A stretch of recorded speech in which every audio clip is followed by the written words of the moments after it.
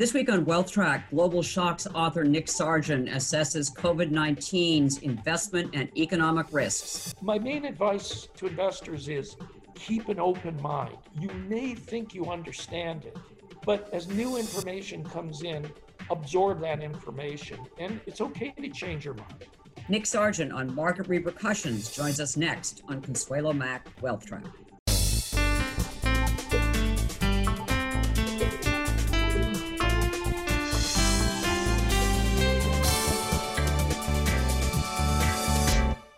Hello and welcome to our Wealth Track podcast. I'm Consuelo Mack.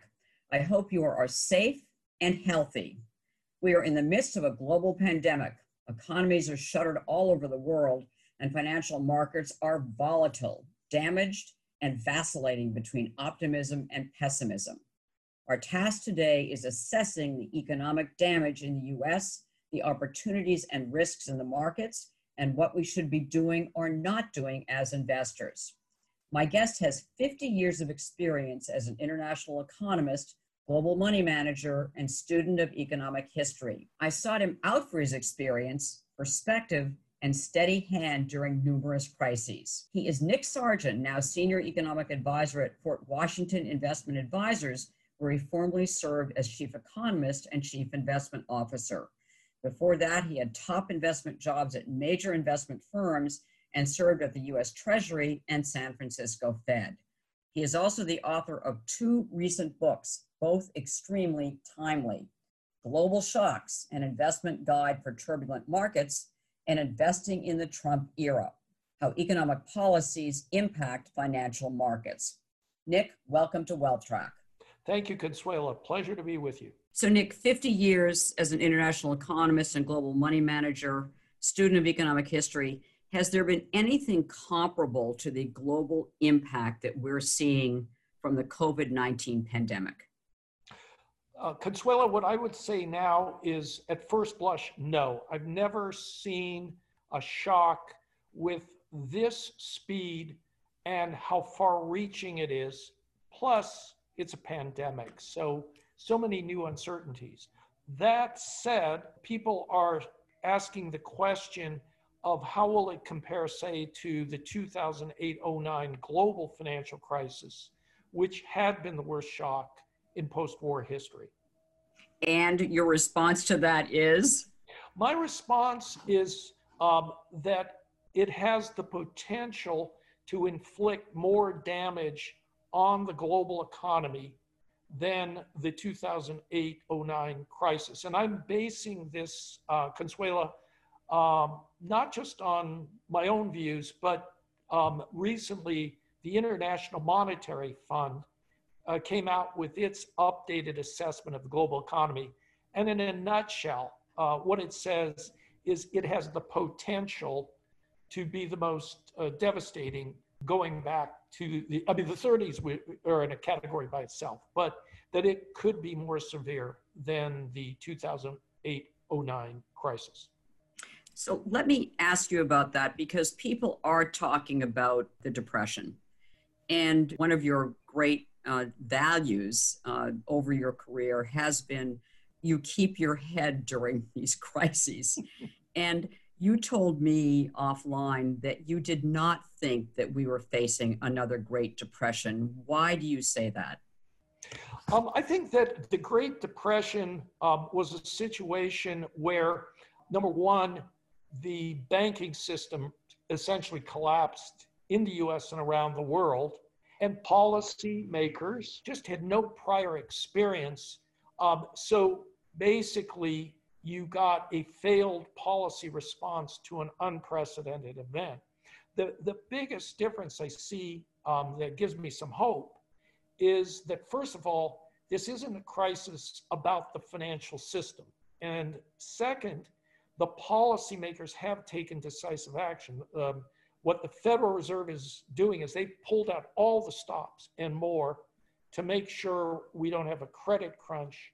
And then, of course, the federal government announced a $2.2 trillion program that is basically supposed to be a bridge to get us from where we were to last for the duration of the pandemic, which they hope will be a few months. Let me ask you about how you assess global shocks. As I mentioned in my introduction to you, you've written a book called Global Shocks, an Investment Guide for Turbulent Markets. And you have a four-step process when you are facing a crisis like we are, that you want to establish a framework to help investors assess the damage and also how to respond to it. So take us through the four-step process, Nick. And I know the first one is you want to define the problem. So just briefly define this problem, the nature of the shock that we are facing. What makes it unique is that all the prior shocks that I analyzed going back to the 1970s, the breakdown of the fixed exchange rate system, none of them was a pandemic or a global pandemic. However, I think the second point I'd want to make is that some shocks I've analyzed and you say, okay, I can figure out what it is. Example, the first two oil shocks, that was pretty much the story. And then you had to assess the damage.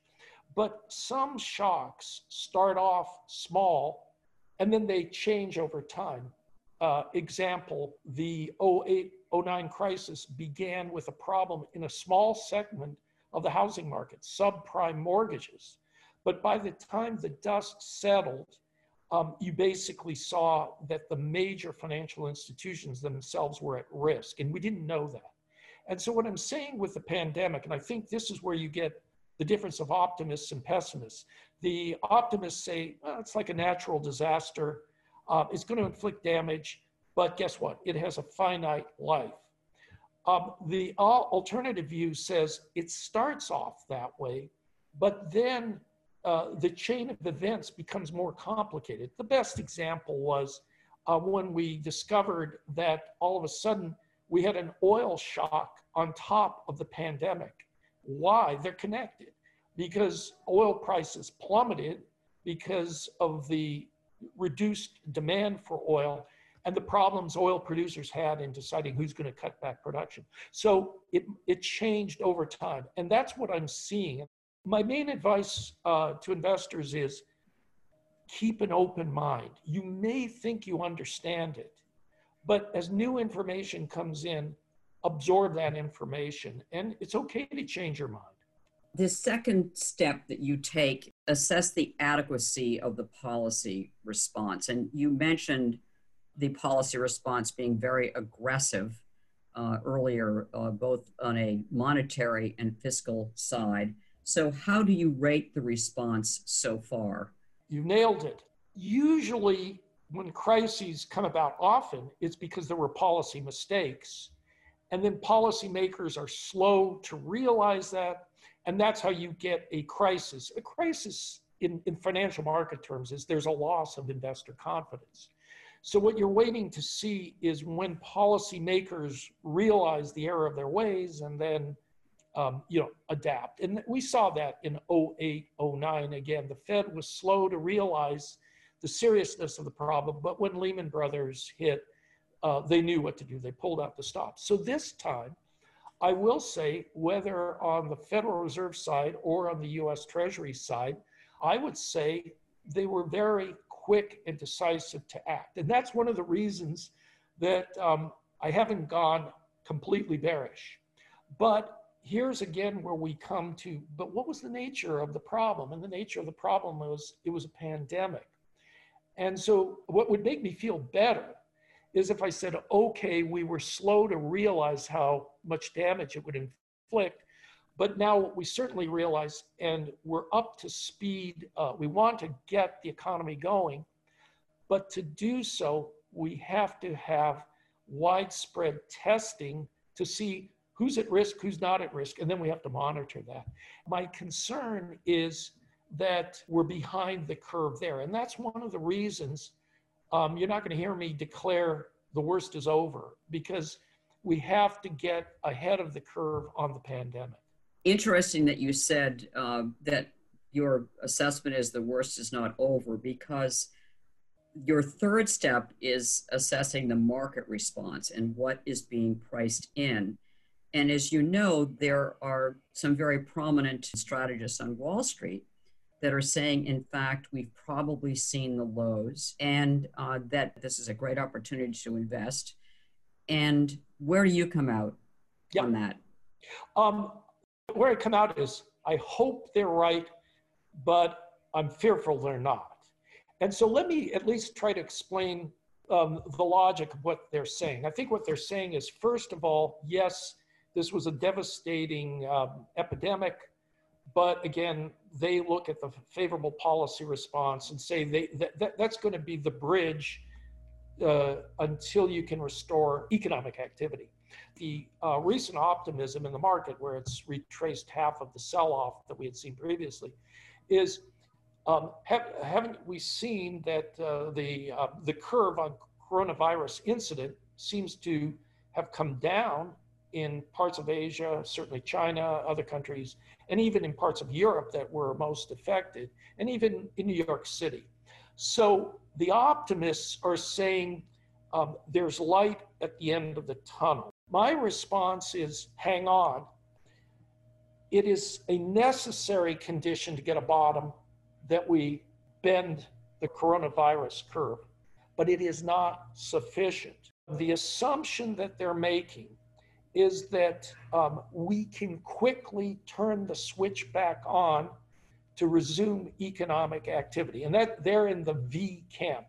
The further you go down, the quicker you bounce back. I am concerned that their lags in getting back to normal economic activity are just much more complex. So it's going to be more gradual rather than turning on the switch.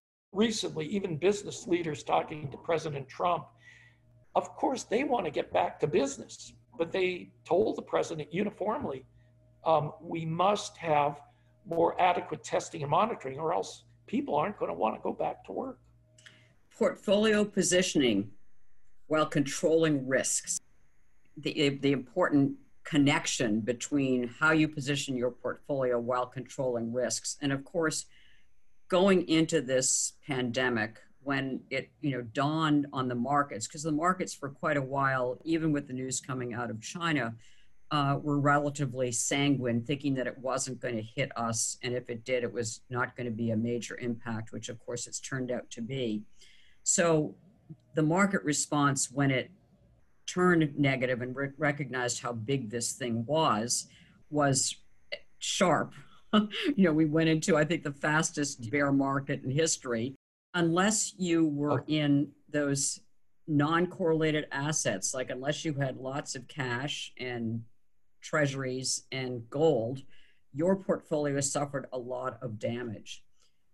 Was there any way in the normal course of events, when you're talking about being a portfolio manager, that you could have really protected yourself from a crisis like this in retrospect?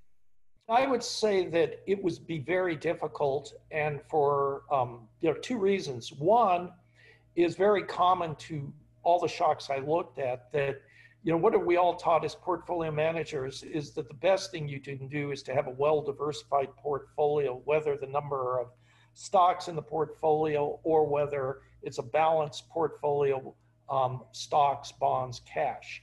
So the problem that's generic to many of the shocks is diversification benefits are the least when you need them the most, because as you alluded, most asset classes move together, and maybe cash and treasuries and gold are different. So that's point one. But point two is, let's compare again this shock with 08, 09.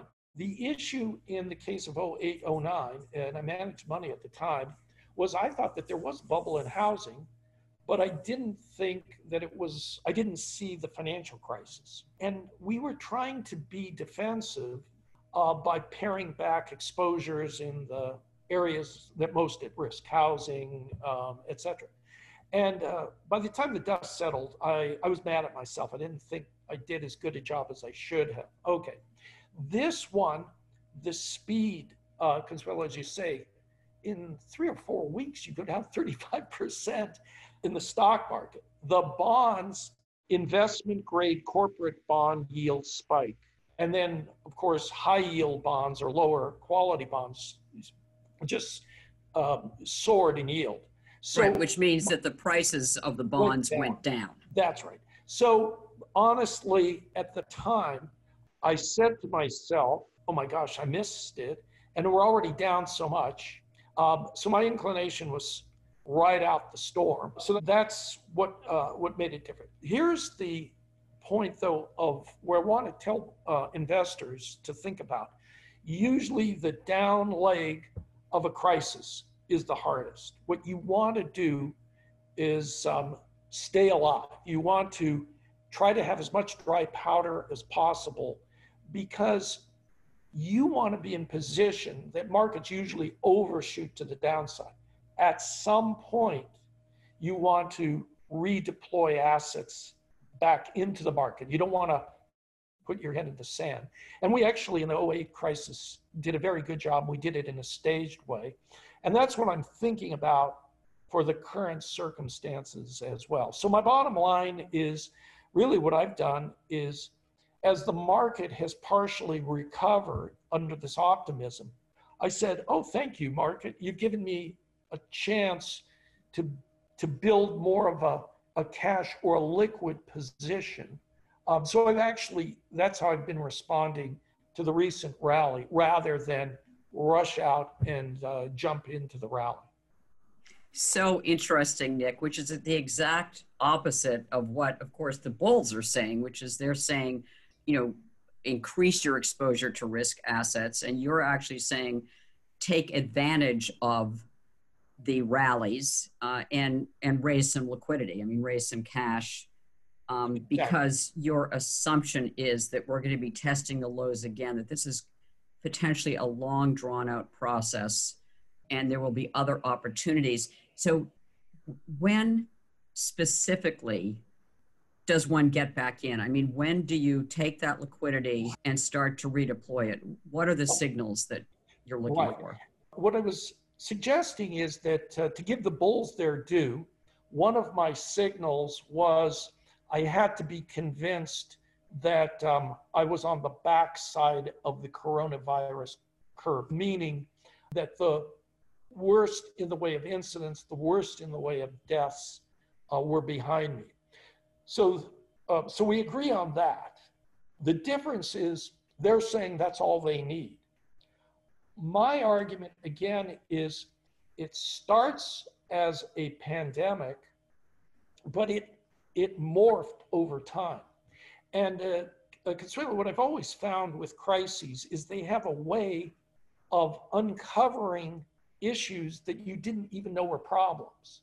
So as I say, in 2008, 2009, I honestly never thought I'd see the day of the major financial institutions where I'd say, can they all go under? And yet we face that risk. Today, if you said to me, what was the new discovery? Remember, everybody was telling us the US economy prior to the crisis is in good shape. There's no major imbalances. I would have said the same thing.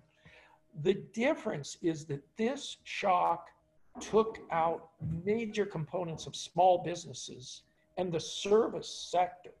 Usually we think of manufacturing and other areas as the cyclical part and the service sector as the stable part. And so what this crisis did was to undercut that argument.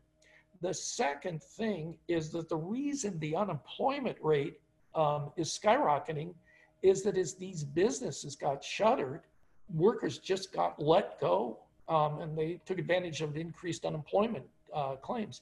But we're already up, to about 17 million increase in unemployment, with more to come. So let's go back one other point. In the global financial shock, basically at the end of the day, nobody liked it, but the federal government could cut checks to the 20 largest financial institutions, which were called bailouts. Nobody liked it, but you had to do it. This time, how many checks have to be written to protect small business owners and to protect their employees. It's just much, much tougher grind. So your advice to investors, aside from build up liquidity, are there areas that are particularly vulnerable? I know that you and I had talked about big surprise to many of us is how strained municipal finances are. And so uni bonds, Right. are those at risk? I would say I am concerned. I have to believe that there are potential shoes that will fall. And, of course, the federal government knows it's got to do some backstops. It's an area of concern for me. The other area of concern are emerging economies. And here, if we like 08, 09, the advanced economies took the hit, and along with China, the emerging economies didn't come out all that badly. Part of the reason was they had less exposure to US financial institutions and all the derivatives, yada, yada. And then when China really pumped up its economy, they could piggyback off of the growth of China. This time, there's two concerns that one, just the sheer declines in global economic activity. We've seen plunges in commodity prices, not just oil. So that hurts many emerging economies. And the other, of course, is that if the coronavirus is to spread, some of these emerging economies, they just aren't prepared for it. So this is one of the concerns, I think, why the IMF and the World Bank are actually, in some respects, more fearful of this situation than they were, in 08, 09, is the risk to emerging economies. Nick, we ask each guest at the end of every Wealth Track episode if there's one investment that we should all own in a long-term diversified portfolio. What would it be? What would it be now? The asset class I think is worth taking a look at is investment grade, so high quality corporate bonds. The reasoning is the following. All of us, are so tired of interest rates. Look what the yields are on treasuries. They're ridiculously low.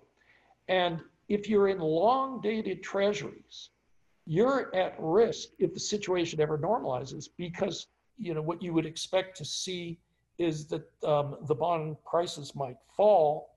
You could even have a capital loss on a safe asset called treasuries. You don't have credit risk, but you have interest rate risk.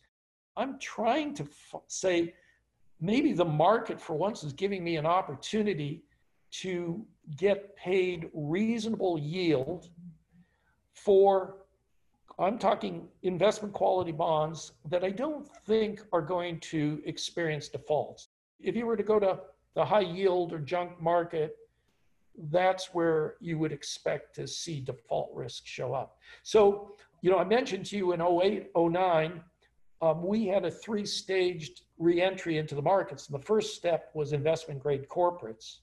So maybe I'm just taking one out of our former playbook and saying, okay, let me start there now. If I get closer to thinking I've seen the world economy stabilizing or the US economy stabilizing, then I'm prepared to go into other assets that are riskier that have sold off. Nick, investment grade starts at BBB credit rating. Is that where you'd start, or are you talking about higher quality investment grade? Right now, in the corporate world, there were a lot of, AAA, AA, single A rated paper. Well, when corporations found that, they can boost their earnings by being more highly levered, you saw a great preponderance of corporations moving into the BBB space. So I would say I'd want something diversified, but certainly to get more yield, if you go into the BBBs, you're going to get the yield.